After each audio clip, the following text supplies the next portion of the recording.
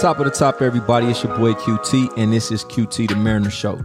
If you tapping in for the first time, I go by QT, and if you're a repeat customer, welcome back. The Mariner Show is about everyday life, politics, music, health, wealth, any and everything but from my perspective, so I hope you enjoy. As always, all feedback is appreciated, and if anybody out there willing to collaborate, definitely reach out. Without further ado, season 2. Let's get it.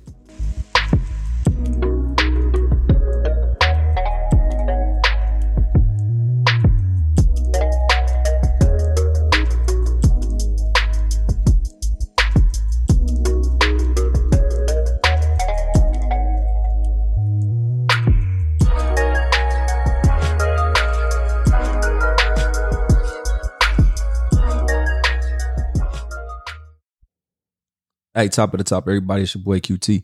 Hey, I'm super late addressing this issue, but I wanted to, throw my 2 cents out there, and that's on the Roe versus Wade case.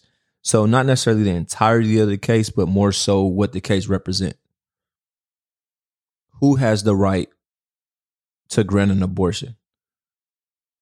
Does that right belong to the woman? Does that right belong to the state? Does that right belong to the federal government? Who owns this right? Initially, this case developed with a woman by the name of Norma McCovery, a mother of 3 from Texas. She wanted to get an abortion. In fact, I believe it was recommended by her medical staff, but the district attorney denied her the right to get an abortion based on the fact that it wasn't to prevent loss of life. Previously, the law in Texas was if it was a medical condition or a medical issue that would have resulted in, the woman dying during labor, then she could be granted an abortion. But if not, it was kind of like you just gotta have the baby. So she ended up taking her case all the way to the federal level, which is the highest level of the Supreme Court, and she won her case 7-2. Right, and that is the famous Roe versus Wade case. Now, my opinions on abortions are a little bit mixed, but I do believe that right lies with the woman. I believe that she should have control of her body and make that decision. In fact, if she doesn't want to or doesn't think that she'll be a proper fit to house a baby for 9 months, who am I to say otherwise? You know what I mean? If she don't think she can handle a baby for 9 months, I appreciate her honesty at the beginning than her waiting 10 months later and then letting this child go wild or be in a shitty position for the next 18 years. So I feel like I said, I think that right belongs to the woman. In that same sentence, though, I do believe that all children, all childbirth, that's a gift from God.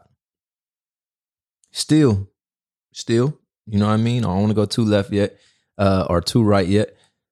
But both parties involved should be mentally, physically, spiritually, and financially ready to raise a child. And if the woman feels like that's not her and that's not her mate, she should have that choice. Now, I think what puzzles me and what puzzles a lot of people is who are we advocating for and who are we advocating against?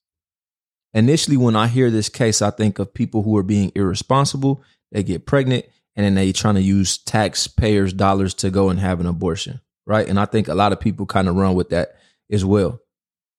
Now, my thing is this. If you're out being irresponsible, right, you had a one-night stand, you out there being reckless, do they not sell Plan B where you from? You know what I mean? Like, is Plan B not an option, or why not use the Plan B option? More importantly, if you out just messing with a bunch of random people, unprotected on both sides of the house, you really playing Russian roulette, because it's so many STDs and STIs out there. I could do a whole episode on all of that. Like, why put yourself at that risk? You know what I'm saying? I would say tighten up, but especially as a woman, to let someone enter you unprotected, you know what I'm saying? And then they nutting you. Why not just go ahead and get a Plan B the next day? Now, I'm sure not everyone in the abortion and the Parent Planned Hood clinics are reckless. Let me just say that. You know what I mean? I'm sure it's some outliers and all that kind of stuff. I don't know who the majority of the group is that's getting abortions. You know what I mean? I don't think they asked that question on the application. But for those that are being reckless, why not use a plan B? Why not use condoms? Why not, practice safe sex? Now, I've heard the people make the argument, what about people who are raped? I'll start off by saying that should never happen. And what I mean by that is no one should be forced to do something against their will. Now, from my experience and from my training that I've had when I was in the military, when you're in a supervisor level, there's a lot of different training that you have to obtain, right? If something happens and you're on watch and somebody discloses some information to you, how do you get this person the best help? So in the case that someone is, comes to me and, say like, hey, I was raped, there's a certain level of care I have to partake in and make sure that they're getting a specific level of care as well. And from my understanding, there is usually a rape kit that is done at the hospital, right? And this is in case that person wants to go and press criminal charges on their attacker. And then also there's a cocktail that they're provided. And this cocktail is basically to prevent them from contracting any kind of sexual transmitted diseases during that process if the person was not, wearing a condom or whatever the case may be. So if they don't give a plan B during that time frame, I think they should, right? I don't think anyone should be in a position where they're like, oh yeah, and I need a plan B outside of this cocktail. I feel like that should be a medical response, right? No one should be in that position. Unfortunately, it still happens. You know what I'm saying? On college campuses all around the world, everywhere, unfortunately. But a response to that, why not add a plan B into that kit? You know what I'm saying? I'm not sure if they asked that question or I'm not sure, but why not add that to the kit with the cocktail? I know for a fact they do the cocktail, but why not add that to it if they're not doing that already? In most states, Texas being one of the most strict conservative states, they allow people to have an abortion if it's something that would cause loss of life. So the medical possibility or the medical condition being on the table, I think we got to remove that, right? Because most states, Texas being one of the most conservative ones, they take that in consideration. So I'm not sure what every state is going off of, you know what I mean? But if people are concerned about the medical safety of someone, some of the conservative states seem like they're already acknowledging that and taking that in consideration. Let's just make it mandatory across the globe. That's all I'm saying. Now, I think a lot of the people who are on the far right, super conservative, and they bring up taxpayer dollars all the time, I think those individuals should argue the fact that like someone getting a DUI. If I get a DUI, I have to go to the Mothers Against Drunk Driving. I have to pay fines. I have to do all of these things. And if I show a habit that this is something I'm doing on a consistent basis, I lose rights, right? I can't drive. I can't do this. I can't do that. Now, I'm not saying that a woman who has multiple abortions shouldn't be able to drive or, she should pay fines, but I think that she should be responsible for taking care of her own abortions, right? Financially. In addition to that, she should be required to go through certain types of training, right? Explaining the process of abortion. Maybe that's the first class.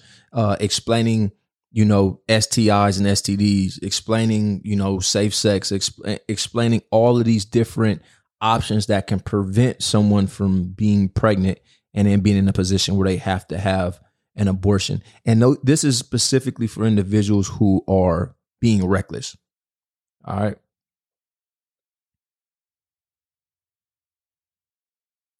Now, some people may be like, damn, you already picked your side. I promise I'm not picking a side. I do realize the fact that everyone should have control of their own body, and I respect that. I do believe that sometimes people take that ideology a little bit too far, right? And then other people end up being responsible for, your actions. You know what I mean?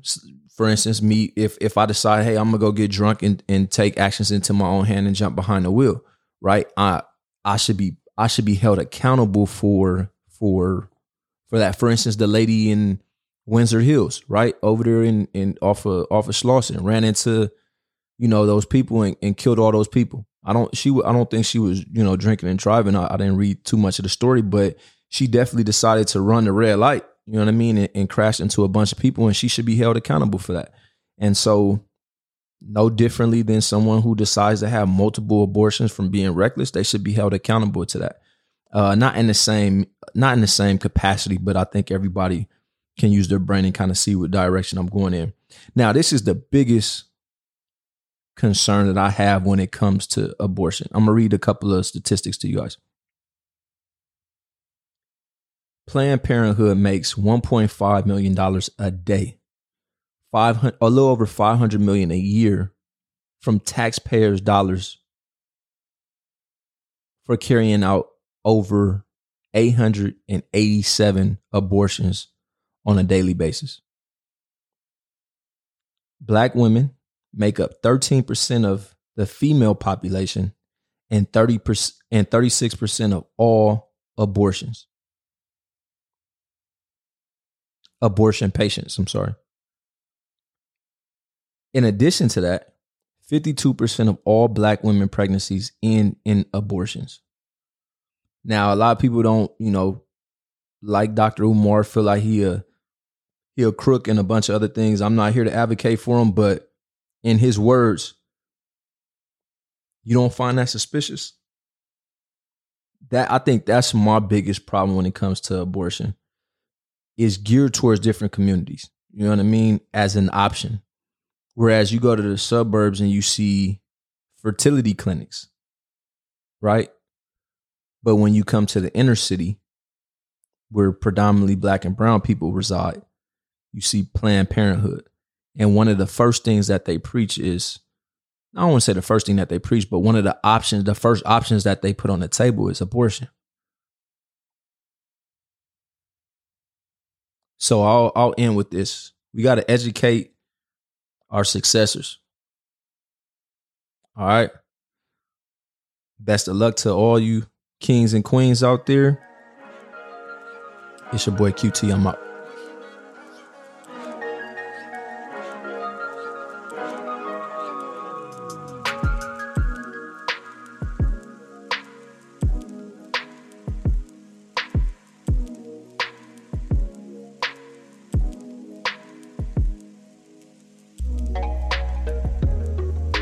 I appreciate y'all for tapping in. If you like the show, follow me on IG at QT_The Mariner.